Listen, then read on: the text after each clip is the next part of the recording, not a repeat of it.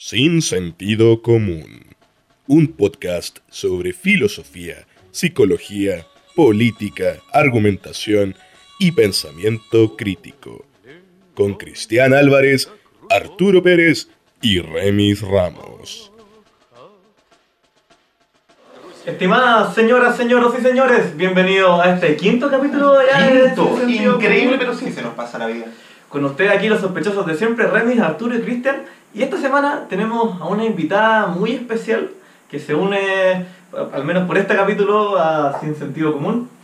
Vanessa, ¿cómo está Vanessa? Bien, ¿y usted? Bien, Gracias por también. invitar. No, ¿de qué? ¿Puedes contarle un poco a nuestros auditores qué es lo que haces, a qué te dedicas hoy por hoy? ¿A qué dedicas el tiempo libre? Ya. Y de No libre también. tu canal de YouTube. Bueno, soy fonoaudióloga, tengo un canal de YouTube, Vanessa Selenium, para que lo busquen. Hablo de ciencias de la mente como en general, neurociencia, algo de psicología. No sé, ahí podrán encontrar, no sé, algunas enfermedades raras, como parásitos en el cerebro, o cómo funciona un poco el aprendizaje, bien variado en realidad. Incluso hay unos especiales de fútbol, cómo funcionaría el cerebro de un futbolista, o si tiene un lado oscuro, así, varias cosas de ese tipo. Sí, pues bueno, de hecho nosotros te encontramos a propósito de los videos que hiciste de secos cognitivos también. Sí, también secos. Y el de fútbol, pues, que fue como, así como, ha hecho un contenido muy parecido al de nosotros últimamente, así como, obvio que tenemos que contactarla. Y mejor, más entretenido. Envidiamos la capacidad de síntesis también de... Sí, porque, bueno, para la gente que escucha el podcast, cacha que esto no tiene tanta edición, pero hacer un video de 6 minutos que enseñe y que haga algo, ¿cuánto te demora más o menos hacer un video? Es bien variable, puede ser de 2 semanas a 2 meses. Sí, me demoro. Es que además yo no salgo en cámara, entonces, y no tenía idea de edición ni nada, entonces en el momento voy aprendiendo, no tengo idea de nada, así como, ni siquiera cachaba así como la división de 1920, 1080, nada, entonces me demoró. Y bueno, y entre la lectura y la edición del guión, me demoró bastante a veces. Claro, o sea, harta preparación, harto Sí. esfuerzo y bueno, eso se agradece porque no es que tengamos algo en contra de los youtubers chilenos, no es que pensemos que los youtubers chilenos en promedio son mediocres y hablan puras huevadas, pero no sé, quizás hay algo de eso, ¿no? En promedio, como es. Sí, entonces en ese sentido el canal de Vanessa, 100% recomendado. sí. Aunque no sé cuánto vale hoy en día el sello Sin Sentido Común. No sé si tiene mucho peso todavía, pero... No, pero eventualmente va a valer. Algún día va a estar el efecto sin sentido común de que alguien va a venir acá y la venta de sus libros van a subir y sus suscriptores. Pero bueno, no me he llegado a eso todavía. Sí. Bueno, entonces invitamos a Vanessa para conversar de lo que habíamos estado conversando las semanas pasadas también y hacer también un cierre a propósito de nuestra convivencia como divulgadores y estar en el internet y con las cosas con las que nos encontramos. Pero antes de seguir con eso, no sé si te puedo pedir, Cristian, que nos resuma un poquito que hablamos las semanas anteriores. Mira, estuvimos revisando una lista de secos cognitivos, lo pueden ver, capítulo 4, ahí está, muy entretenido. No me acuerdo de todo exactamente, pero el hilo común que podríamos decir era cómo ante la misma cantidad de datos de la realidad hay ciertas predisposiciones, ya sea momentáneas de estados de ánimo o ya de arquitectura cognitiva, por llamarlo de algún modo, que nos llevan a interpretar esos mismos datos de forma completamente distinta a lo que podríamos decir la realidad es. Distorsionado. Claro, Sí.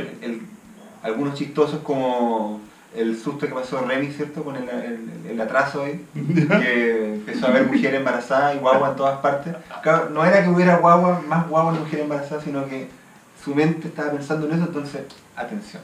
Claro. Y ese tipo de errores a los que absolutamente todos estamos expuestos. De hecho, Kahneman categoriza los errores en 3 grandes áreas. Están los errores de categorización, en el cual uno lo que hace es, no sé, pues dejarse llevar por ciertos esquemas o estereotipos mentales para clasificar las cosas que uno ve. Entonces ahí entrarían, por ejemplo, el tema de los estereotipos, de decir de que, no sé, pues veo un tipo que anda con gorro y que es un flight, un asaltante, una cosa así, ¿ya? O que todos los extranjeros son malos, o sea, esos son errores de categorización, ¿ya? También están las estrategias de memoria, que sería la segunda área, que tiene que ver con el tema de qué tan prominente es un recuerdo, ya sea por la influencia de las emociones, ya sea por lo reciente que es o por lo sorpresivo que es algo. Y también le dedica un tercer lugar a todo lo que es los errores de estimaciones, cuando uno tiene que estimar cantidades, números, tiempo, y uno siempre se equivoca con eso.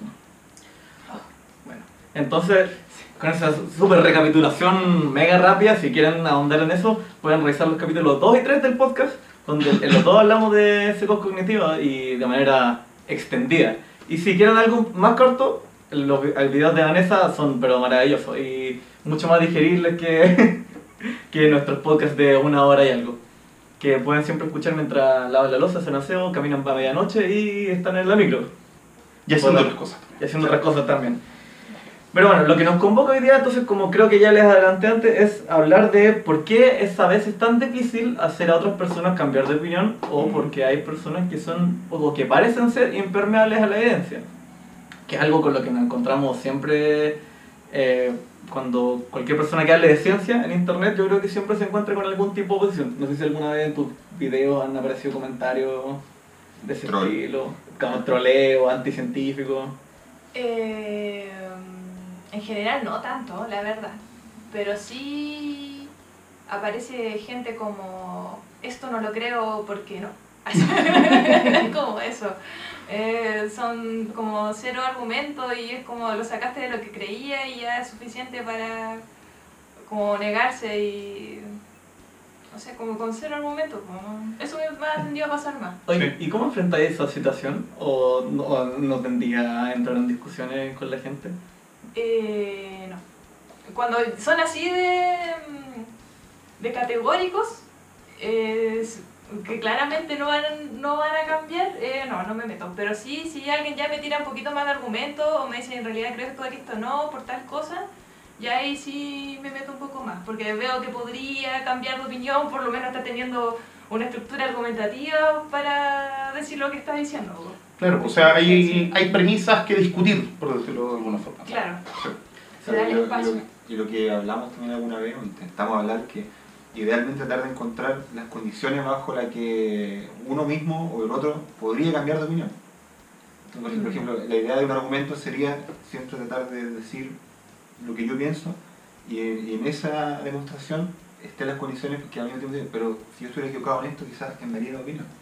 Así que, claro, por eso cuando alguien argumenta, uno entra con eso que decís tú, que se expresan un poco más, dan más ganas de hablar la discusión. O sea, de hecho, yo creo que la primera gran conclusión, así como general de todo esto, es que el primer paso es preguntarse uno y preguntarle al otro qué tipo de evidencia o qué tipo de información te haría cambiar de opinión. Porque si la persona te dice, no la hay, no existe, no puede existirla, tengo la razón, es como que ya, entonces, ¿para qué? ¿Para qué nos vamos a molestar? Sí, sí. O como dicen, no, pero es que yo no acepto nada que venga desde tu epistemología positivista. Sí, no, eres un cientificista, militante, pagado por la farmacéutica. Por la NASA. O un marxismo cultural. La Tierra es plana. Bueno, pero también encuentro interesante ver eso, porque claro, acá estamos hablando de sesgos que van dentro de el conocimiento, por decirlo de algún lado, hacia alguien que está fuera de ese círculo que lo produce. Pero por otro lado, sería interesante ver que yo también soy un aficionado a estas cosas, por eso me gustaría saber cómo lo vive alguien que estudia estas cosas. O sea, que le interesan los psicos cognitivos, pero al mismo tiempo está estudiando ámbitos que se relacionan. Entonces, imagino que el desacuerdo también es algo importante a nivel dentro de la disciplina, con otros académicos, a nivel de discutir publicaciones. Entonces, ¿en qué medida esos sesgos? Ahí está esa pregunta. ¿Son más racionales las discusiones dentro de la disciplina? ¿O pareciera ser que, o podría ser que son tan sesgadas y apasionadas como las que uno tiene con ¿Cacha que fuera? Puta, voy a hacer una cosa súper irresponsable, pero leí un estudio, no me acuerdo la referencia, y en ese estudio, claro, lo que mostraban o de lo que hablaban era que efectivamente la gente que es experta en un área también se tiende a caer en los mismos tipos de sesgos cognitivos.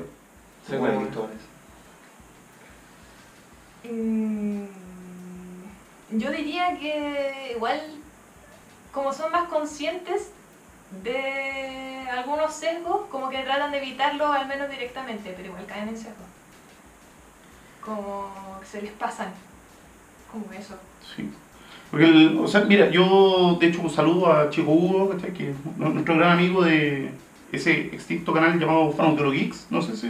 Yo conozco el grupo. Bueno, Chico Hugo fue compañero mío en Cognitivo, somos muy amigos, y él, claro, pues, cuando estaban con en este proyecto siempre tenían mucho problema de que había muchas terapias nuevas que emergían como panaceas, ¿cachai? Y que decían, ya, pero esto no está basado en evidencia, y incluso profesionales que, habiendo egresado, a veces teniendo diplomados o posgrados, era como muy difícil sacarlos de su... No, si esta cuestión sirve para todo, funciona para todo.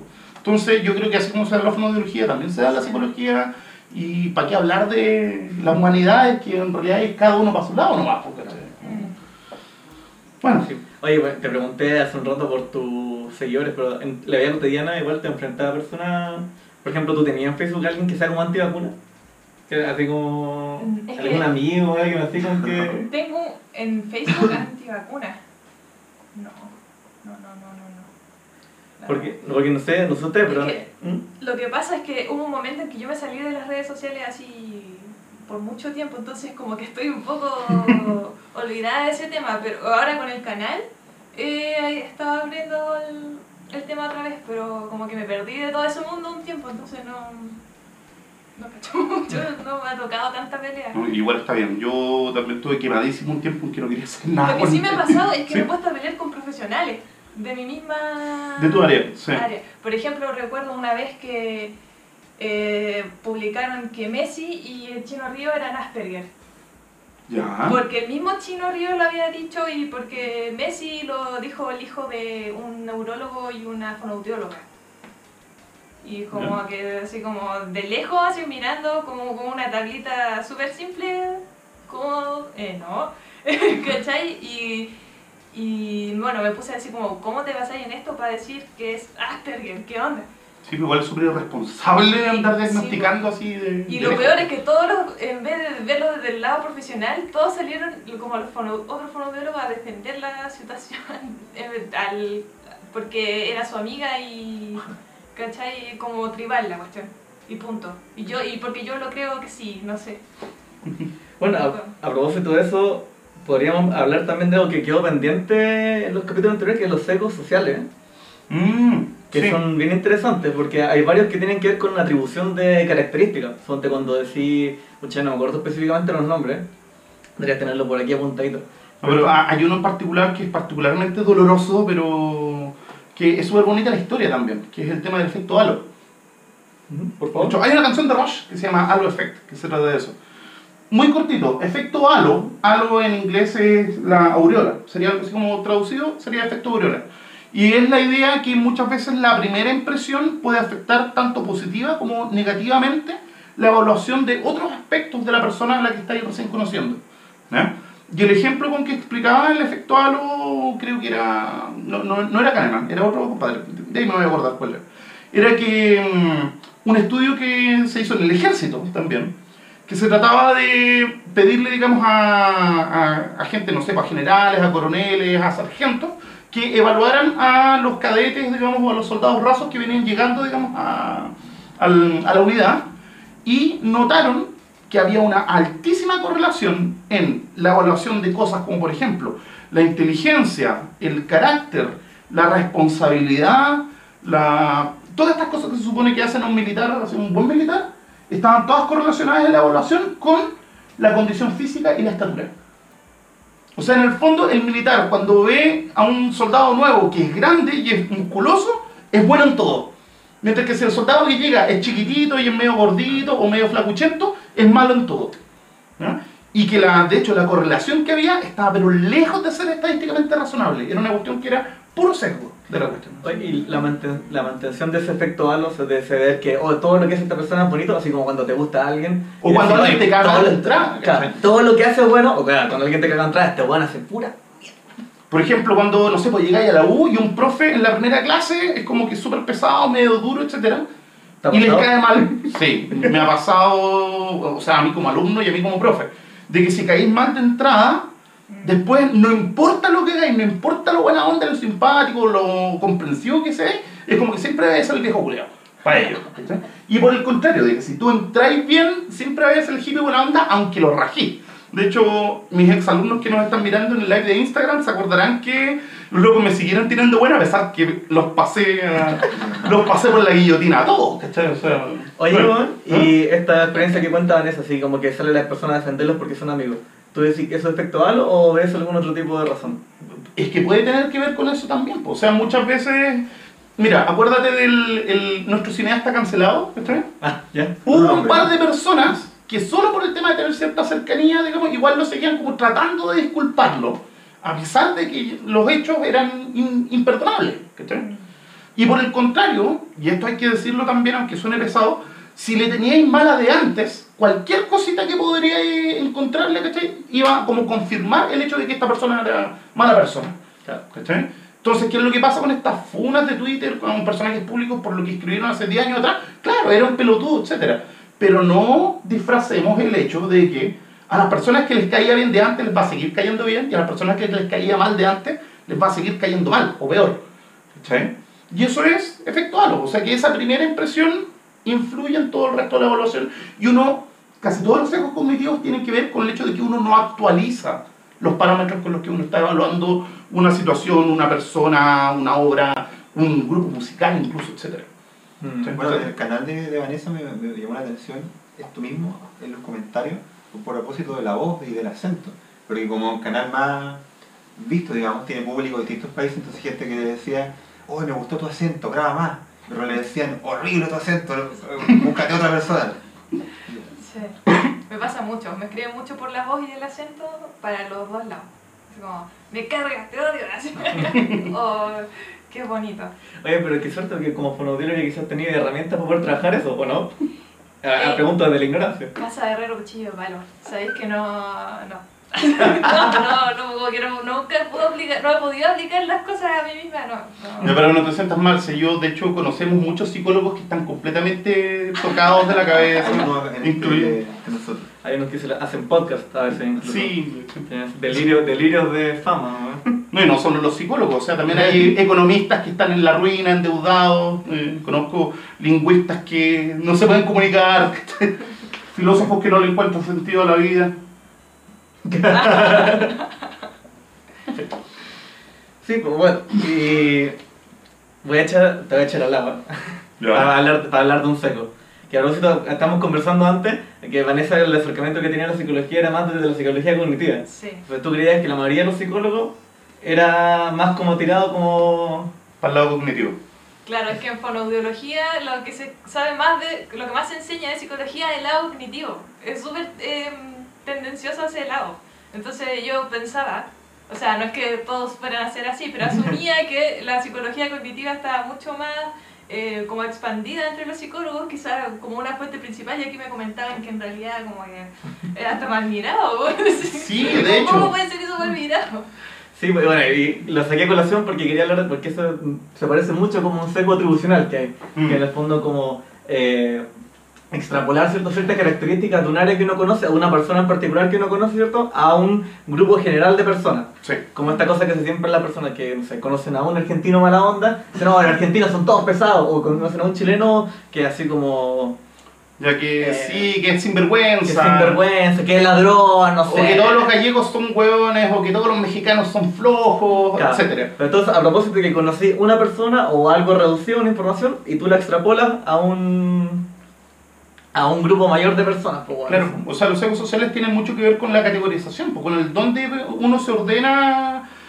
Y mira, una cosa que hemos dicho otras veces, y que es complejo igual un poco hacerse esa idea, es el hecho de que estos sesgos existen no porque estemos mal diseñados o porque estemos mal piteados, sino que por el simple hecho que en algún momento de nuestra historia evolutiva fueron útiles, como atajos mentales. Pues, de hecho eso es un heurístico, es como una regla, no sé, por ejemplo, si en mi tribu son todos pelirrojos y veo un tipo de pelo negro que se acerca, tengo que desconfiar de él porque sé que no es de mi tribu, a pesar que el tipo a lo mejor puede tener las mejores intenciones. Pues lo mismo pasa en la calle, lo mismo pasa en los empleos, en todas partes. Sí. Oye, tengo un ejemplo del Mario Kart. Bueno. ¿Ya? ¿Hay cachado que en el Mario Kart siempre hay atajos? Sí. Pero siempre esos atajos conllevan un riesgo, pues, bueno. El Claro. riesgo de caerte al pozo. Entonces, los secos cognitivos son un poco como los atajos del Mario Kart, po, weón, porque si te tomáis el Exacto. atajo, llegáis más rápido, pero tenéis una probabilidad bien grande de caer siempre en los mismos tipos de hoyos. De caer. Sí. Eso sería como ejemplo de Mario para que vean que juego demasiado Mario Kart. Pero ahí también podríamos estar al lado más favorable, porque nos hemos enfocado harto en los secos, en eso, cuando nos caemos al hoyo, pero también hay veces en que esos secos efectivamente logran generar procesos de aprendizaje, procesos de adquisición del lenguaje, por ejemplo, o de las matemáticas. O sea, gran parte de cómo conocemos, de cómo aprendemos a razonar, también va fomentado por estos canales de... Sí, pues claro. Yo creo que sin esos heurísticos que como que hacen economía cognitiva, sería súper más difícil. Yo creo adquirir el lenguaje, en verdad no me manejo mucho en eso. Tú quizás caché más adquisición del lenguaje en infantes. Pero como asociado a sesgo. No, en general, como se adquiere el lenguaje, en verdad. No me había tenido a pensar en eso.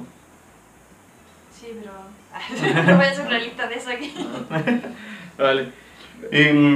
Es que, a ver, haciendo como una panorámica muy general, yo hasta donde entiendo el proceso, por ejemplo, de adquisición léxica, de adquisición de palabras, pasa por una especie de, no sé, de mecanismo de ensayo y error en el cual el niño lo que hace es abstraer a partir de su experiencia y formar conceptos nuevos.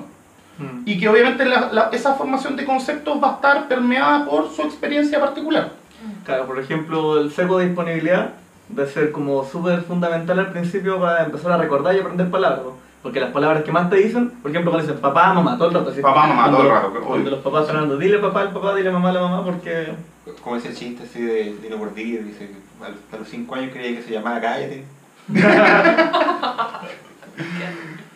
Uy, qué triste, man.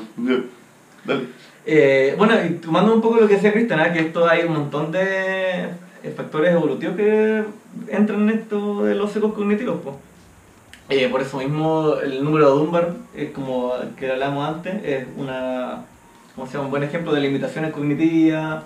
Y a propósito de eso mismo también, yo creo que es interesante hablar de cómo nuestro cerebro ha evolucionado relativamente mal para pensar números y hacer juicios probabilísticos, Sí. para pensar las matemáticas y un montón de cosas de ese estilo. Sí. Mira, se me viene un puro ejemplo y así como para aterrizar esto. Yo me he dado cuenta de que la gente mayor en general y en realidad todo el mundo tiene muchos problemas para dimensionar o pensar en magnitudes grandes y que la única forma de que la gente como que empieza a tomarle el peso, digamos, a las diferencias entre magnitudes es tomar como unidades de medida teletones. ¿Ya? Sí, por ejemplo, a ver, ¿cuánto se robaron los carabineros? Ya, tantos millones de dólares. Pero esa cifra es como que cae en nada. Es como... No proceso esa cifra. Pero tú le decís, mira, el fraude, por ejemplo, del ejército fueron 25 teletones. Y hay la gente como que... ¡Oh! ¿Cachai? Sí, pues, bueno, hay un estudio súper bueno de David Landy, se llama el investigador, que revisan cómo es la performance de las personas en como cantidades sobre 1 millón, creo. Ya. Y creo que la performance para empezar a discriminar cantidades numéricas después de 1 millón da lo mismo. Si son 20 millones, 30 millones, que la gente no cacha nada porque nunca ha pensado, ni el cerebro está como hecho, Sí. ni ha evolucionado para pensar En millones. en millones. De hecho, como mucho, 200, ¿cachai? Así como 300, 500. La tribu. Claro, la tribu. Claro. O sea, de hecho, igual sería bacán si hubiera, de hecho hay que buscarlo, si es que hay un estudio respecto a ese fenómeno en países que tienen una inflación altísima en el cual, no sé, un chicle te sale 50.000 la moneda. Si algún venezolano o venezolana viéndonos nos podría decir. No, eso fue el internet. Pero si está pasando, Bueno, argentino. Cada los argentinos. A lo mejor tienen menos problemas cuando están acostumbrados a comprarse un par de calcetas en $500.000 de... En el centro de investigación donde trabajaba yo antes decíamos que nos gustaría hacer un estudio ¿Sí? de cognición matemática, pero con personas que manejen presupuestos de instituciones grandes. A ver si se mantiene esa misma regulación, porque la gente que maneja, ¿cachai? Millones y millones. Es que igual me imagino que hay una simplificación. Por ejemplo, nosotros igual manejamos un número más grande, por ejemplo, que Europa, así como, ¿cuánto vale? 2 euros. Y aquí es como 2 lucas, el tiro. Sí. Pero ¿qué hacemos? Ni siquiera decimos 2.000, decimos 2 lucas. A mí me tinca que igual por el lado de la simplificación también. Claro, porque como que la luca es nuestra unidad de base. es sí, la po. luca, sí. Claro, el 990. Bueno, ahora de hecho en Venezuela le sacaron como 5 ceros a la plata para que sea más fácil de manejar. Para reducir la inflación. Oh, qué mal. Sí. ¿Cómo no, estamos dale. en el primer bloque? Yo creo que podríamos ir a nuestros comerciales y volvemos para que entremos ya derechamente en nuestro tema central, que es el tema de tratar de hacer divulgación científica y de argumentar con gente en internet y tratar de mostrar evidencia y tratar de combatir un poquitito esta hediondez argumentativa que tenemos en internet. Sí, también podemos hablar un poquito más todavía de cognición numérica al principio del siguiente. También. Así Ya, que vamos a hacer un pequeño corte. Y ya volvemos. Volvemos. Contertulios, contertulias y contertulias, bienvenidos al segundo bloque Sin Sentido Común, episodio número 5, con Sí. nuestra super invitada Vanessa, Vanessa Barrera, de Centro Selenium, canal de YouTube. que tienen que seguirlo, no les vamos a Sí. pedir, tienen que seguirlo si son Es seguidores. un deber, es una obligación moral, es un imperativo categórico. Si no, los bloqueamos. A todos los que no. Vamos a revisar. A los 100 que no siguen. A todos. No, por favor, a la gente que le gustan los capítulos que estamos haciendo, por favor compártanlo, díganles a su primo, su tía, su tío, a todas las personas que conozcan. Y nada, porque lo hacemos con harto cariño y con mucho entusiasmo y tenemos las ganas de hacer del lugar del mundo un lugar un poquito mejor. O por lo menos internet un poquitito mejor. Un poquito mejor. Bueno, el bloque pasado lo cerramos hablando un poco de cognición matemática y yo quería continuar un poco con eso, porque antes de empezar el capítulo estábamos conversando de que en verdad cuando uno empieza a estudiar un poquito lo que es uno como las personas piensa las magnitudes numéricas, ¿cierto? Porque también está relacionado con cómo hacemos juicios probabilísticos. Uno se empieza a dar cuenta que la matemática es una habilidad que no es una habilidad en verdad, sino que son muchas habilidades distintas. Como por ejemplo, un ejemplo súper simple, entre la suma y las multiplicaciones, la diferencia más grande que hay es que en la suma uno en general está haciendo el cálculo, está haciendo la computación.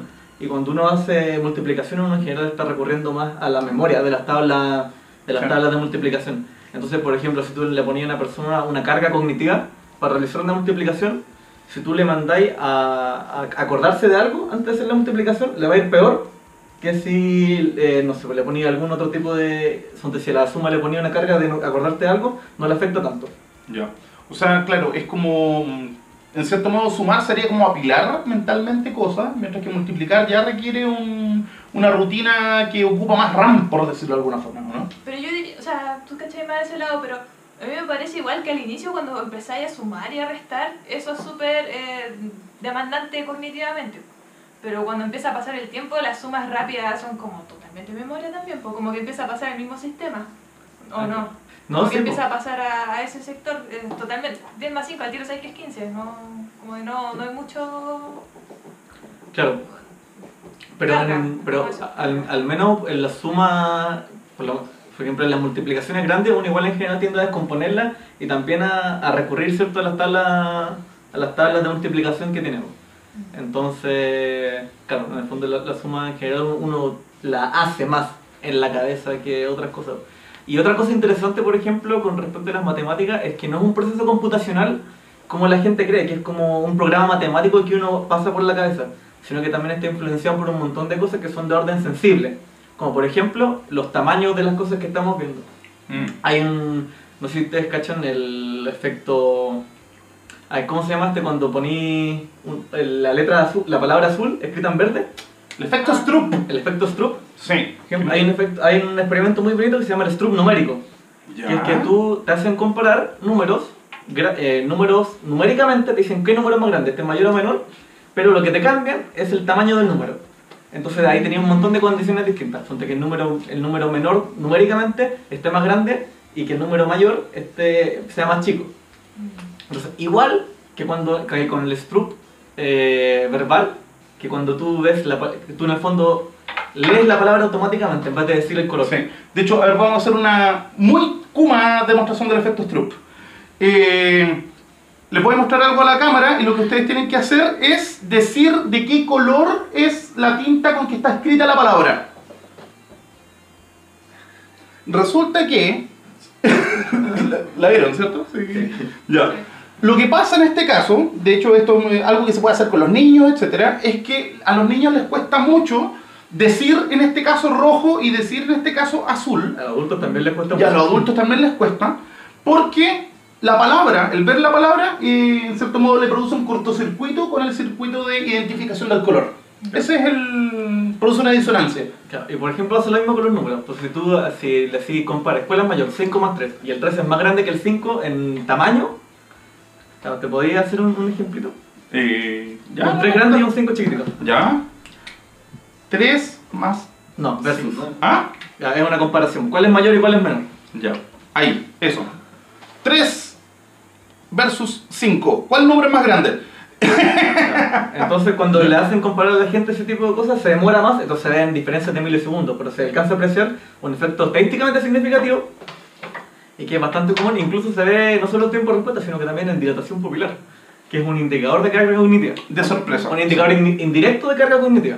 Sí. Bueno, la sorpresa también es una carga cognitiva. De hecho, el paréntesis muy huevón y muy chiquitito. Yo siempre encontraba muy bonito el hecho de que la gente encuentra los ojos grandes y las pupilas grandes como tiernas y como sexys también. Porque se supone que la dilatación de pupila es una reacción a la sorpresa y al interés. Entonces, en el fondo, cuando tú veis al mino o la mina con los ojos así como muy grandes y que le brillan, es porque inconscientemente ahí está la sensación que es como que hay Tengo onda. posibilidades. Sí. Bueno, y chistoso eso Rocío, de cómo hackear en la mente y el cerebro, como culturalmente hay cosas que intuitivamente se hacen. Por ejemplo, que la luz sea tenue. Cuando la luz es tenue, la pupila se tiende a dilatar más. Exacto. Por Entonces, eso la cena romántica Claro, es con la luz tenue. Porque de algún modo voy a intencionalmente a antropomorfizar. No se debe hacer, no lo hagan. Pero el cerebro como que dice, tú ya tengo la pupila abierta, me gusta entonces. Pues entonces te facilita, se invierte la reacción causal, o al menos te puede ayudar a propiciar más ese interés. life hack. Chocolate y luz apagada. O sea, luz... Claro, es por algo. Velitas, velitas. Bueno, igual, muy cortito, porque antes de que nos sigamos desviando, pero había un estudio muy bueno que le inyectaban adrenalina a la gente sin que supiera y después le preguntaban cómo le había ido con una experiencia social, no me acuerdo, conversaban con alguien y todo eso. Y una pequeña dosis de adrenalina que le inyectaban a las personas del grupo que se habían inyectado adrenalina, que por ende andaban más como tiritones, más como exaltados, tendían a decir que la persona que los trató, con la que trataron, los trató peor que las personas que... Ya. Entonces, porque andaban como más irritables, como más activos. Entonces, en el fondo, es como para hacer la pregunta de Wow. cómo uno piensa lo que piensa por cómo está por dentro o al revés. Bueno, Claro. una pregunta en verdad mucho más grande que podríamos ver en otro capítulo, ¿eh? Pero retornemos un poquito a lo que era todo lo que es cognición numérica y cómo se afecta a nuestro pensamiento. De eso hay un experimento súper entretenido y que quizás cause polémica, Ya. que es del sistema de números aproximados, si lo estoy traduciendo bien.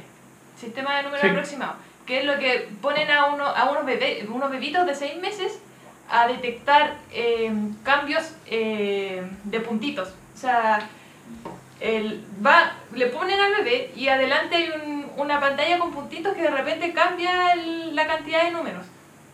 O sea, la cantidad de puntos.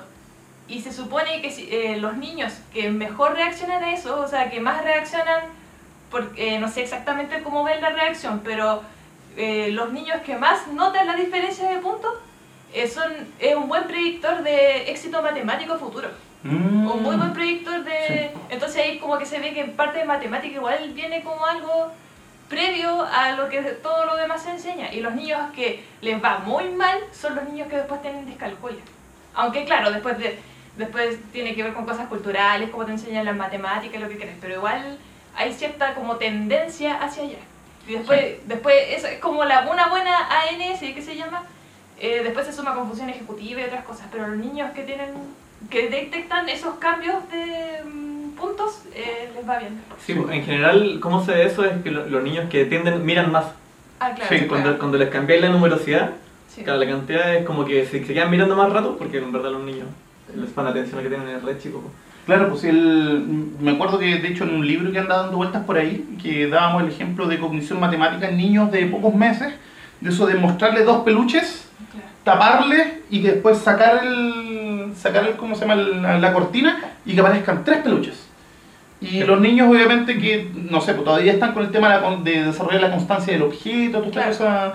Los niños se sorprenden y quedan pegadísimos cuando hay violaciones a la expectación respecto a la cantidad de monos que hay. Sin embargo, de cierta cantidad de monos para arriba es como que ya no se sorprenden, no notan la diferencia. Entonces sería innato el poder razonar con pequeñas cantidades. Sí, pues bueno, de hecho, lo que decía ahí de que hay algo matemático como anterior, bueno, dos casos súper buenos son uno, las palomas, que son muy buenas para sumar y restar como números hasta el 4.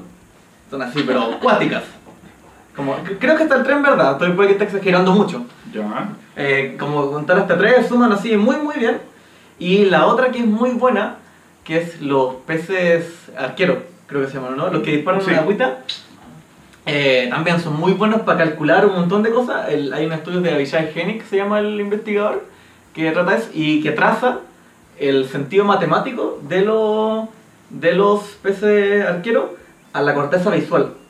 Ya. Entonces, que la corteza visual sería como, por lo menos en un pescado, que es un ser como súper abajo, como la Básico, escala básico. evolutiva, entre comillas, ¿cachai? Y desarrollo cerebral, tiene eso mapeado, como físicamente. Claro, o sea, es parte de su hardware. No es que el pescado sume o que el pescado entienda la geometría de la difracción de la luz, sino que evolutivamente está, digamos, en su hardware este mecanismo, este algoritmo que le permite calcular y achutar. Claro, y que en el fondo también está la forma en la que cuenta, ¿cachai? Está condicionada también por el cerebro y por sus capacidades, po.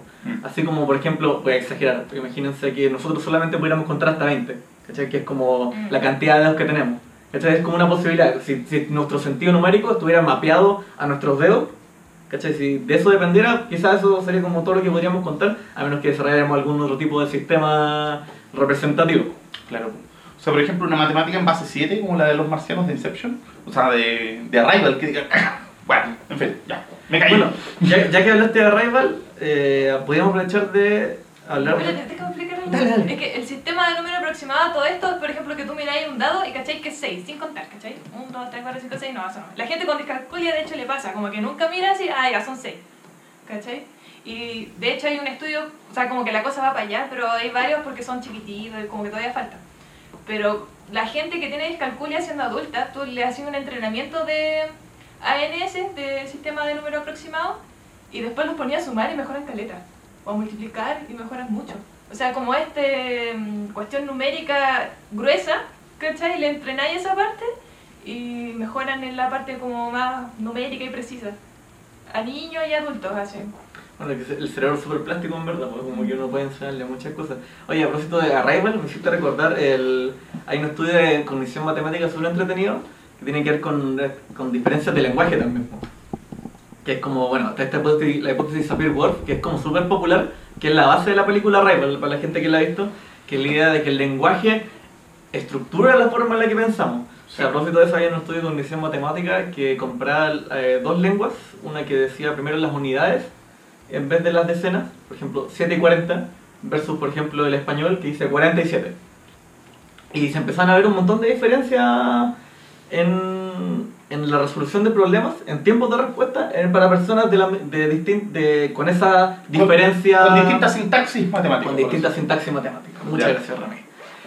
Pero resultaba, al igual que en muchos otros estudios que parten como por la base de esta idea de Sapir-Whorf, que cuando eliminaron el asunto de responder en voz alta, porque es parte importante del estudio, en vez de responder en voz alta respondían con un teclado, las diferencias desaparecían completamente. Ya. Todas las diferencias de apreciación matemática, de desarrollo de esos tipos de problemas, desaparecían. Porque finalmente no era un problema del lenguaje en verdad, ni tenía que ver nada con el lenguaje, sino que era simplemente por cómo se decían las palabras, en verdad. Sí. Pero ahí hay otro caso muy parecido, no recuerdo el estudio original, pero lo cita James Flynn, el gran o célebre investigador en inteligencia, el que descubrió, dicho, el efecto que lleva su nombre, el efecto Flynn, que es el que dice que a medida que pasa el tiempo, los test o el coeficiente intelectual sube. O sea, el coeficiente intelectual de nosotros, de los chilenos, es más alto ahora que hace 50 años. Pero, ¿significa acaso que nuestros abuelos y tatarabuelos eran hueones? No, no tan rápido. Porque obviamente hemos tenido más educación, más alimentación, y también los criterios, los contenidos han ido cambiando. O sea, la cantidad de cosas que se exigen como básicas para saber hoy son más, y no, eso no significa que sea mejor, sino que es simplemente la complejidad social. Entonces, O sea, bueno, está la idea de que nuestro mundo es mucho más volátil y tiene mucho menos certezas que el mundo de una Claro. persona de 100 años atrás. claro, y bueno, y él citaba a propósito de la diferencia, que de los temas peliagudos, de diferencias, sobre todo los gringos están obsesionados con esto, entre distintas etnias. Que en Estados Unidos hay una diferencia clara en puntaje entre, por ejemplo, blancos, asiáticos, latinos, negros. Entonces, claro, vienen los racistas y se dicen, ven, tenemos razón, es raza superior, es raza inferior. Entonces, Flynn discute esto y hay factores, por supuesto, que son evidentes. O sea, hay etnias que le han pasado más mal, que tienen peor educación, reciben discriminación y eso pues, obviamente les afecta. Y él cita un estudio, por cierto, de esto con los chinos. Entonces, Flynn hace la hipótesis, se han volado un poco, no es algo confirmado, como una especulación, pero hasta qué punto será que el idioma, el mandarín, como es silábico, permite manejar números grandes con menos palabras. Y eso se había reflejado en los test donde los chinos, menos en las áreas matemáticas de los test, leían mejor. Y controlado, o sea, y los que eran bilingües no leían tan bien y los que hablaban solo inglés no leía menos bien. Pero bueno, es una hipótesis, como dice y como explica Arturo también, eso puede ser un defecto del test, del instrumento. O sea, si un instrumento lograra eliminar el factor lingüístico, esa diferencia podría desaparecer también. Sí, pues, Vanessa, ¿cómo dentro de la fonoaudiología, cómo está apreciada esa idea? ¿Cómo del que el lenguaje afecta la cognición? En fono, al menos lo que yo he visto, no se toca mucho el tema, la verdad. La verdad es que no. Pero tomando el tema de la diferencia lingüística, hay unos estudios que muestran así como tendencia, porque también es como al final bien hipótesis, que los lenguajes que tienen un sistema regular para el nombre de los números, a los niños les tiende a ir mejor. Por ejemplo, regular es, o sea, porque mejora la adquisición de los números a edad temprana y se supone que si lo adquieres a las matemáticas a edad temprana te tiende a ir mejor. Pero, ¿qué es sistema regular? Es que, por ejemplo, vas 1, 2, 3, 4, 5, 6, 7, 8, 9, 10 y después sería 10 y 1, 10 y 2 en vez de 11 y 12, que es como tiende a pasar en el español o en inglés. Y las lenguas asiáticas tienden a tener este sistema que es súper fácil llegar a 100 porque es súper intuitivo. Para decir 35, decir 3, 10, 5. Sí. Y siempre es súper fácil. Entonces los niños tienden a aprender súper rápido a los 5. Por ejemplo, un niño gringo cuenta hasta 10 o 20 a los 5 años y el niño chino ya cuenta hasta los 100. ¿Cachai? Entonces eso facilitaría las matemáticas, se supone. Y si tú comparas los sistemas más regulares para el nombre de los números versus los menos regulares, tiende a haber ese patrón de que los más regulares a los niños les tiende a ir mejor que los que tienen un sistema menos regular. O sea, estaría como facilitado externamente. El sistema es más amigable cognitivamente hablando. Claro, por ejemplo el francés cuático, porque para decir 80 Sí. tienes que decir 420, por ejemplo. Un sistema que se basa en 10 está haciendo números en base a 20, ¿cachai? Y unas mezclas raras. Sí, sí, rarísimo. Pero hay algo ahí, por ejemplo, tiende a ocurrir así, no sé, porque el galés es mejor que el inglés y así. Pero, por ejemplo, los turcos, que tienen un sistema súper regular, igual les va a ir nomás. Entonces ahí como que queda la cosa. Pero creo que el tema de los turcos que igual tienen el nombre de las palabras para los números más largas. La verdad es que me estoy carriendo ahí, no sé si es cierto. ¿Algún turco que nos confirme? Sí, claro, sí. Oye, de hecho eso me acordé de una cuestión que ¿Estoy yo? es como bien... ¿Qué ¿Sí? onda? ¿Cómo entraste? Ay, Te ya hackearon. sí. Sí, está hackeada. No, que me acordé... Ya sé quién es. Es una cuestión que a mí me da mucha... O sea, me llama harto la atención a propósito de los sistemas regulares versus los irregulares. Po.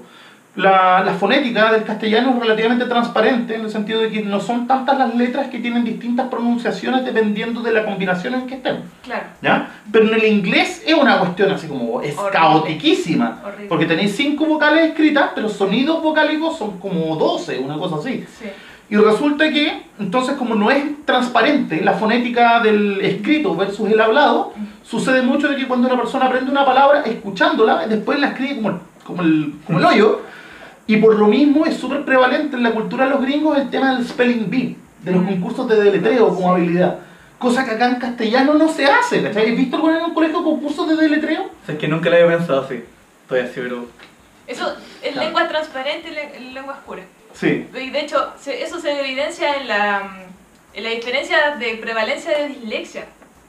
Que en español sí. tiende a ocurrir como uno a 5 por cada 100 y los gringos como 1 a 2 por cada 10 de niños con dislexia. Que tiende a ocurrir ese patrón. En las lenguas más transparentes, como el italiano, el español, hay súper pocas dislexia y en los lenguajes oscuros mucha dislexia. Pero el español sería como bien transparente al leerlo, pero al escribirlo es cuando empieza a aparecer la disortografía. Porque tenéis la S, la Z, la C para un sonido, ¿cachai? La U, Sí. la B, y ahí se te complica un poco más. Sí. ¿Dijiste disortografía? Disortografía. Disortografía. Mira, no conozco. De hecho, miren, a ver, ya que estamos usando la pizarrita para hacer ejemplos raros, ¿cachai? Miren, les voy a mostrar esto acá. ¿Cómo lo pronunciarían ustedes? ¿Qué dice ahí? Muéstraselo a la Sí, gente. yo sería tal cual Yeti. Getty, ¿cierto? Ahí dice Getty. Ya, pues, me acuerdo que Arturo Hernández creo que se llama, que era un psicólogo, o sea, neuropsicólogo, Qué bonito. decía de que, mira, esta GH dila como en enough, con suficiente, la E como en ¿cómo se llama? Ecology, por ejemplo, y esta TI como en innovation, y te queda fish. O es como, ¿has visto esos memes que es como, si decís beer can con acento jamaiquino, ¿Ya? es como decir bacon, es como decir bacon. Ya. Me parece, ¿cachai? Como... Bueno, eso, esa es la... Me hicieron acordarme de un concepto muy entretenido que es el de andamiaje cognitivo. Andamiaje, dale, sí. El andamiaje cognitivo que es súper interesante porque en el fondo como esta idea de que había un meme muy bueno, que era como mi inteligencia con Wikipedia y mi inteligencia sin Wikipedia. Exacto. En el fondo, cuánto, como una estructura que tenemos como alrededor de nuestra cognición, que es para facilitarnos un millón de cosas. Po. Hay Claro, gente que bueno. le llama también ergonomía cognitiva, Sí. diseñar cosas pensando en... De facilitar los procesos, pues, y que es súper consistente con la tesis de la mente extendida, porque es esta idea de que la mente no es solo lo que pasa en el cerebro, sino que también incluye procesos corporales en un sentido amplio y también la interacción con el medio. Sí, po. Yo tengo un ejemplo que me gusta mucho a propósito de andamiaje cognitivo, que tenía que ver con unas puertas de una universidad en la que estuve, que para el lado que se empujaban ¿Ya? tenían un sistema de empuje, como estas de las puertas de emergencia. ¿Ya? Y para el lado donde se tiraban tenían un handle para que los pudieran tirar. Ya. ¿Cachai? Tenían una barrita para poder tirarla. O sea, externalizar básicamente el proceso de... Entonces nadie tenía que pensar nunca, ¿esta agua se tira o se empuja? Nada, vais y la empujáis porque es la única posibilidad que tenéis, y después vais y la tiráis porque es lo que tenéis más a mano. ¿Cachai? Que es más fácil que llegar y empujarla. Y en ese sentido... Bueno, Bueno, ahí eso de la cognición extendida también, claro, una hipótesis que se discute, ¿cierto? Pero el fundamento es bien provocador, porque está esta idea de que el experimento mental, ¿cierto? Una persona dice, quiero ir al museo, pero no sé la dirección, no me la sé, tengo que acordarme, a ver, ¿dónde queda? Acá está. Entonces esa disponibilidad de la información, según uno podría decir, no está en la conciencia, no está instantánea, pero hay que buscarla. Entonces la pregunta es, ¿qué tanta diferencia hay entre hacer ese ejercicio y buscarlo en Google? o en tu teléfono, tenerla en una O que libretita. mira, no, porque la diferencia entre que alguien diga, mira, a ver, no me acuerdo, déjame pensar, acá está. Quizá en un proceso tan distinto que alguien diga, mira, sí que no tengo idea dónde está, pero sé que está acá y lo voy a buscar en Wikipedia. Bueno, y de hecho, para darte la vuelta, para completar el círculo heurístico, uno de los desafíos más grandes que tiene la inteligencia artificial hoy en día es precisamente reproducir los heurísticos que nos llegan a hacemos cognitivos, porque es una de las formas más económicas para acceder a toda la información que tenemos dentro del cerebro. Por eso todos esos robots que responden preguntas como en Jeopardy, que es como el tiempo oro gringo, ¿Sí? en general los mejores, o AlphaGo también, que es este robot que juega Go, son buenos o mejores, Watson el Sí. de Jeopardy, son mejores precisamente porque tienen algunos heurísticos para acceder a la información, en vez de hacer una búsqueda de estas como fuerza bruta, que es pasar archivo por archivo por archivo por archivo por archivo por archivo. Sí. Uno de los desafíos más grandes de la inteligencia artificial ahora es precisamente reproducir esto que nosotros estamos criticando tanto ahora porque que nos traen tantos problemas a nosotros, como estos problemas de las discusiones en internet. ¿Qué es lo que nuestro tema de fondo y con el que vamos a cerrar ahora? Y yo lo quiero plantear así como pregunta, o como, no sé, quiero instalar una pequeña reflexión. Hay un Wataka, que estoy tratando de acordarme, no me acuerdo su nombre, ¿cómo se llama? Arturo Pérez. Michael, ya, me voy a acordar en algún momento. Michael dice Bublé. de que típicamente las personas cuando argumentan presentan, incluso cuando tratan de argumentar, dan una conclusión y dan un par de razones para apoyar esa conclusión. Y eso canónicamente es un argumento. Y cuando uno le responde, lo que uno hace es o bien presentar otras premisas, otras evidencias que desmientan las premisas que está ocupando el otro, o que lisa y llanamente demuestren que la conclusión que el otro está sosteniendo es falsa. Eso se supone que es como la lógica general de lo que debería ser un intercambio argumentativo. Pero lo que plantea Michael Gilbert, me acordé, ¿ya? Que en realidad nunca los argumentos son transparentes en ese sentido, sino que todo argumento siempre es opaco, porque cuando uno presenta un argumento, ese argumento depende no de las 2 o 3 premisas que uno dio, sino que depende de un cuerpo de información, y esa información no solo son datos, sino que también hay valores, hay deseos, hay creencias, y dentro de esos deseos y esas creencias están los sesgos que nos llevan a aceptar o rechazar información que vaya en contra de esos valores y deseos y creencias.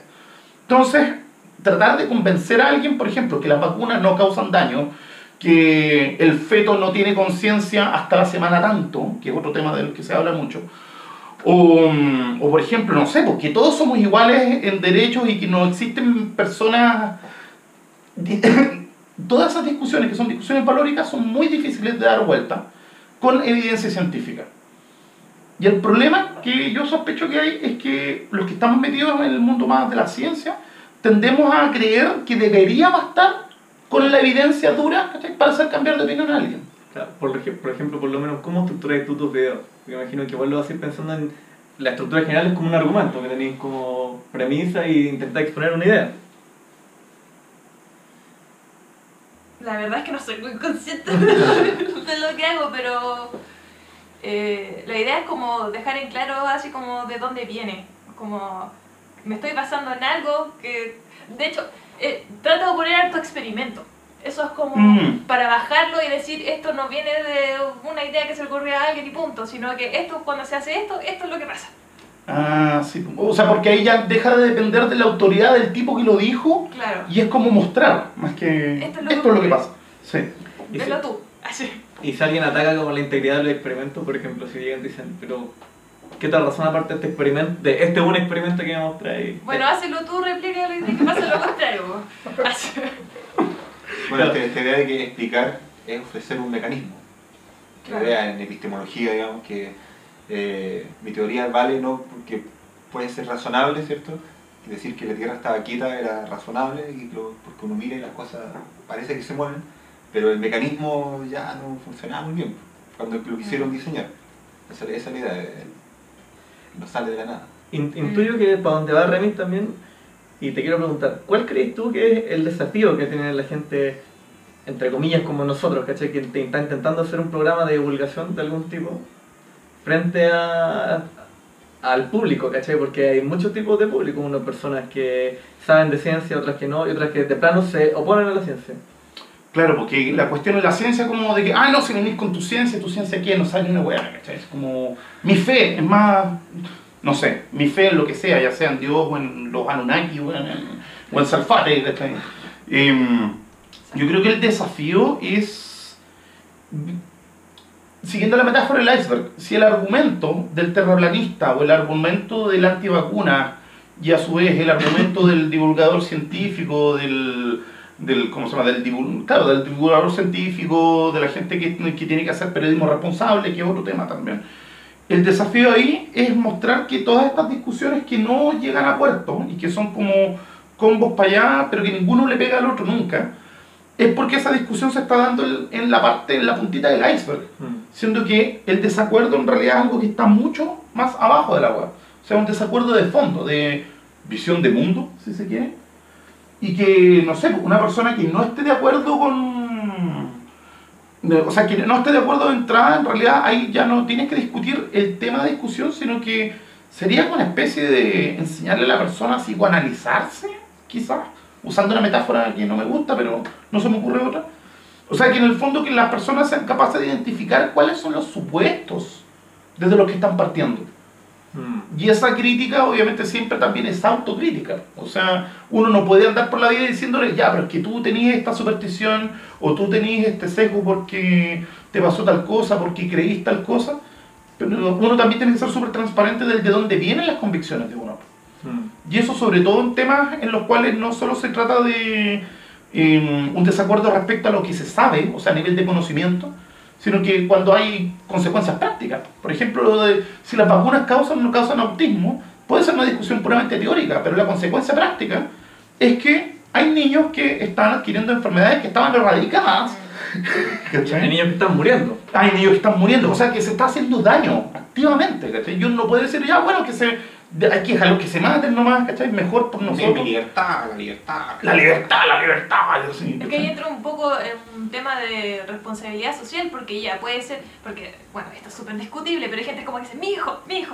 Pero el tema aquí es que no solo empezáis a dañar a tu hijo, sino que dañáis al resto porque se pierde algo que se llama como la inmunidad del grupo. Sí. La herd immunity. Porque hay gente que al ser vacunada no desarrolla igual, ¿cómo se llama esto? Los anticuerpos. Los anticuerpos. O gente que lo desarrolló pero después se enfermó, por ejemplo cáncer, VIH, lo empieza a perder. Entonces aumenta la probabilidad de que el grupo aparezca otra vez el bichito y que estas personas jodan, Sí. en pocas palabras. Oye, pregunta, aprovechando, ¿cómo está en el mundo de la fonoaudiología la discusión respecto al tema ¿cómo se llama? Del TEA, del trastorno del espectro autista? Respecto a cuál sería como su causa porque Bueno, me da la impresión que es algo que también se está discutiendo todavía. sí, bastante. Bueno, las vacunas no causan autismo, ténganlo claro, cualquier estudio serio dice que no. Así que por favor, quítenlo. Yo creo que hay estudios que dicen que sí, pero tienen un retracted en rojo de esquina a esquina. Sí, Y sí. son como dos, del mismo bon. Del mismo... Y aquí entraba un tema que no sé si que estén relacionados no significa causalidad. Lo que pasa es que uno de los temas que se cree, porque el error también, es que las vacunas coinciden con ciertos hitos del desarrollo, que es cuando se empiezan a notar que el niño es autista. Ya. Entonces, aquí, por ejemplo, no sé, piensen en un estudio ovario poliquístico, que las mujeres, dice el estudio, las mujeres que toman ¿Anticonceptivo? leche, no, ¿leche? leche descremada tienen ovario poliquístico. Es como, pero si después rasguñáis un poquito, te dais cuenta que en realidad, como tienen ovario poliquístico, la mayoría tuvo que ir a una nutricionista, y la nutricionista todas les dio leche descremada. Y en realidad no es la causa, sino que solo está relacionado que las mujeres con ovario poliquístico tienden a tomar más leche descremada, y punto. Claro, o yo pensaba, a lo mejor, claro, pues se tiende en promedio a desarrollar, digamos, aparecen los síntomas a la edad en que se empiezan a preocupar de tomar leche descremada también, puede ser, ¿no? Sí, no, pero es que como las mujeres con ovario poliquístico tienden a tener problemas de peso como el 80%, ¿Ya? todas terminan en nutricionista y más o menos el nutri tienden a dar la misma receta en el fondo. Pero como se está asociando, por ejemplo, a falta todavía, pero el TEA se está asociando, por ejemplo, a infecciones virales. ¿Ya? En cierto periodo, por ejemplo, me parece que el primer trimestre, o el segundo, no, ya no me acuerdo, pero bien específico, si la mamá tiene un virus en esa época, como que aumentan mucho las posibilidades de tener TEA. Después está el ácido valproico, que se usa en epilepsia, y que eso no lo niega la ciencia, así como, es como, mira, esto está ocurriendo, ¿cachai? Como que no es necesario ocultarlo, y se toman las precauciones, como si va a tener un hijo o no. No se someta al... Valproico y punto. Y lo otro que se está habiendo una asociación otra vez, se dice así todavía, pero como que la cosa va para allá, asociación a hipertensión, a diabetes tipo 1, a diabetes tipo 2, que son enfermedades de la época, porque comemos diferente, entonces como que, aunque claro, es una proporción pequeñita la que sube, pero si sumáis que más encima el diagnóstico antes era, porque eso es lo que lo pasa en los antivacunas en el fondo, que aumentó el diagnóstico de TEA. Primero es en parte porque el diagnóstico se hizo más laxo, entre comillas. Claro, Antes era amplió el... una cosa más clásica y ahora te das cuenta que hay otros rasgos que también se consideran dentro del TEA. Eso es una parte importante, y si sumamos que empiezan a aparecer estos factores, también dan una explicación a la mayor cantidad de diagnósticos, considerando que ahora en el fondo empezaríamos a ver, antes teníamos la enfermedad de desnutrición, y ahora empezamos a ver las consecuencias como de la sobrenutrición. Inversa, sí. Sobrenutrición. Esto me recordó a lo que pasa, por ejemplo, en otro ámbito, en ámbito legal, el propósito de abuso sexual o violaciones, que claro, hay países donde esto se pasa más. Entonces algunos conservadores dicen, no, mira, los progres, tanto que le gustan los países escandinavos, y está lleno de violaciones. En cambio, países más conservadores, no pasa nada. Pero claro, en ese país la ley hace más fácil denunciar. Entonces la gente que ha sufrido abuso denuncia más.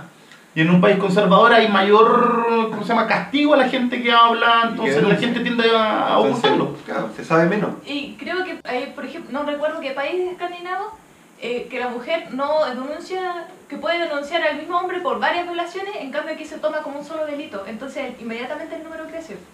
No sabía ese dato, pero No, mira. seguramente. Oye, a propósito que estamos hablando como de los efectos perniciosos de estos discursos como antivacunas y ese tipo de cosas que aparecen también mucho en los medios de comunicación. Yo quiero saber, en particular también tu opinión sobre el tema, uno, del periodismo en general, cómo cubre este tipo de asuntos. Segundo, el estado del periodismo científico. Y tercero, me interesa mucho tu opinión porque yo siento que tú, canales como el tuyo, vienen a cubrir un hoyo que hay. Un vacío, hay un vacío súper grande. Gigante en los medios. Que nadie cubre contenido científico de una manera que sea fácil de digerir, de recibir para todas las personas. Y añadiría también a la pregunta, petición, esto que hablábamos en un momento, de la facilidad con que mucha gente se diagnóstico en la tele, así como, no, yo creo que él es autista, no, yo creo que él tiene un déficit, es como, ay, no es tan... Sí, o sea, es horrible. O sea, ¿qué opino? Es como... Por Dios, qué manera de hablar tonteras. Pero, bueno, para eso estamos... Espero hacerlo lo mejor posible porque espero que no se me pase nada, o igual puedo tener errores. Pero es horrible lo que se hace. Es como, ¿cómo no hay que tener un mínimo, un asesor, algo? ¿Cómo? Mira, tan poca responsabilidad distribuyendo las cosas, todo tan a la ligera. Mira, yo lo poco que he visto usualmente, y esto espero no romper ningún voto de confidencialidad con esto, pero lo que pasa, por ejemplo, en algunos diarios, es que el periodista de la sección lo que hace es hacerse amigo de 2 o 3 personas a las que llama por teléfono y le pregunta, ya, explícame esto como si tuviera 5 años. Y como ya, y pum, y sacó la cuña, etc. Y que es una cosa de, como el periodismo se trata de responder relativamente rápido, no es muy poco lo que se hace de periodismo de investigación así como de fondo. Y hay periodistas que lo hacen y que lo hacen muy bien. Lo que hemos estado viendo es que a esos periodistas se les están cerrando los espacios, que es gravísimo eso. Por ejemplo, creo que el tema de la reestructuración en Copesa, de que a la gente de Tendencia le quitaron el suplemento y le dejaron solo web, una cosa así, creo. O lo dejaron solo para los días sábados en vez de tener una sección estable. Entonces, no sé, esto del periodismo responsable, es que matinales, bueno, como, igual está el tema que el periodismo responsable igual vende menos. Como esa cosa de que de que las cosas simplificadas o de blancos y negros venden, y mentiras se difunden por las redes como ultra rápido, y en cambio lo que es quizás sí, quizás no, hay que ver esto, hay que considerar lo otro, eso es como el fondo parte de lo seco, porque es más fácil procesar algo que es exagerado que algo que toma varias aristas y requiere más como esfuerzo cognitivo. Como tomar todas las variables que pueden estar en un fenómeno. O sea, por ejemplo, si aparece un huevo con bata blanca en un matinal diciendo, usted tómese una taza de agua con 10 gotas de cloro, y es como, por un lado, claro, la gente tiene que decir, huevón, el remedio para el cáncer lo tuve lo tuve en el baño todo este tiempo, y oh, qué huevo más, así como... Pero no es verdad. Entonces, el tema es que parece ser que pesa más la sorpresa y pesa más lo espectacular de algo que la evidencia misma. Entonces, bueno, esta idea de lo que hablamos, los sesgos, la heurística, que las explicaciones simples son más llamativas. Claro. Y a veces la misma ciencia pasa, el criterio de parsimonia, ¿cierto? Se tiende a elegir hipótesis que tienen menos elementos. Se tiende a favorecer lo simple. Pero Sí. a veces, lamentablemente, la realidad no es tan simple. Bueno, y Entonces, por ejemplo, el cáncer es una enfermedad complejísima. De hecho, no es una enfermedad, son Varias. conjuntos de enfermedades, cada una con complejidades enormes. Entonces, claro, explicarle a alguien, o sea, yo que soy curioso, me pongo a leer de cáncer y hay un trabajo en entender. Por supuesto, es mucho más fácil decir, no, tómese cloro y... Sí, bueno, y me he fijado, por eso lo que decís tú, que en los papers también pasa con este tema de los titulares, porque, y si se fijan, hay, bueno, los investigadores que tienen como más carrete y tienen más nombre, se dan el lujo de hacer títulos súper llamativos y como fáciles de leer y que hasta con tallitas. En cambio, claro, como los investigadores como emergentes tienen que decir como en 10 palabras la que están haciendo y para un paper que en verdad no va a leer nadie, ¿cachai? Que lo va a sacar y con suerte un weón en pregrado que está buscando hacer un trabajo súper extra va a encontrar tu paper con cuidado. Oye, y antes de que vayamos ya terminando el programa, quería preguntar también, ¿tú tenías el interés también de cubrir como este espacio como de divulgación científica a propósito de algo en particular o...? La verdad es que ahora se llama Vane Selenium, pero antes era Centro Selenium y nació como un proyecto educativo que nadie me pescó, que era como para que los niños les fuera mejor en matemáticas como a futuro y no les costara adquirir la lectura, nadie me creyó. Entonces como que me di cuenta que en el fondo nadie me compraba porque no cachaba mucho de lo que estaba hablando y quise rellenar ese espacio. Era un proyecto bien basado en la ciencia. ¿Ya? Y me quedé pegada, porque me gustó. O sea, yo siempre rayaba la papa como con la ciencia, entonces dije, no, aquí está la mía, puedo rellenar de hecho, como que cuando estaba en la U me daba cuenta que no había un resumen de cosas que yo tenía que aprender, a lo mejor para otras materias sí, pero para la mía como que no había, y yo podía como rellenar ese espacio. O incluso para los pacientes de repente era un poco complicado explicar ciertas cosas en cierta profundidad y que de verdad les servían para la terapia, que entendieran que tenían que hacer ciertas cosas y como que un fonoaudiólogo podría tomarlo y pasarse a la parte de la explicación para que sabiera de verdad la terapia, entre todas esas cosas, y que fuera más o menos entendible y serio, que no fuera cualquier información. Qué heavy. Bueno, como estuvimos conversando todo este rato, es difícil hacer programas que sean educativos, de calidad y que tengan por detrás como un ethos que sea un poco menos siniestro, no sé, Claro. que el puro clickbait, ¿cachai? Que el puro recibir visitas. Así que yo les pediría encarecidamente a todas las personas que nos escuchen este podcast que compartan este podcast en particular, pero por sobre todo ahora que compartan. Suscríbanse y al canal, compártanlo. Y eso, que respalden las iniciativas que tienen como intención educar, informar, sin esta cosa de ¿cómo se llama? De tratar de hacer un negocio o de tratar de ¿cómo se llama? No sé, ¿cachai? O sea, sin tanta conspiración, ¿cachai? O sea, se está tratando de hacer algo, ¿cachai? Desinteresadamente, porque esto no lo estamos haciendo porque creamos que nos van a contratar de algún lado, ¿cachai? Aunque sería bonito, pero...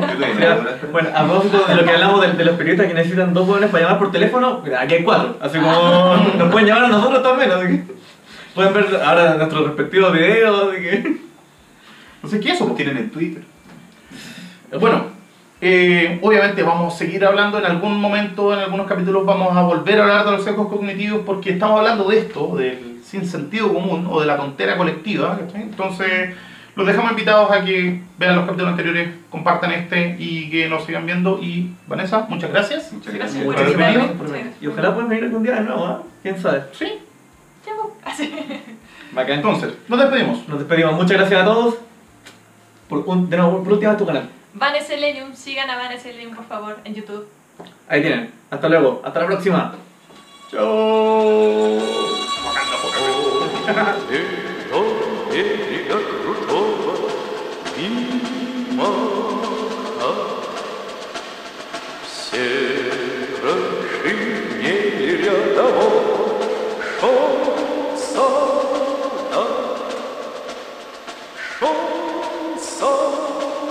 Преград не знаю,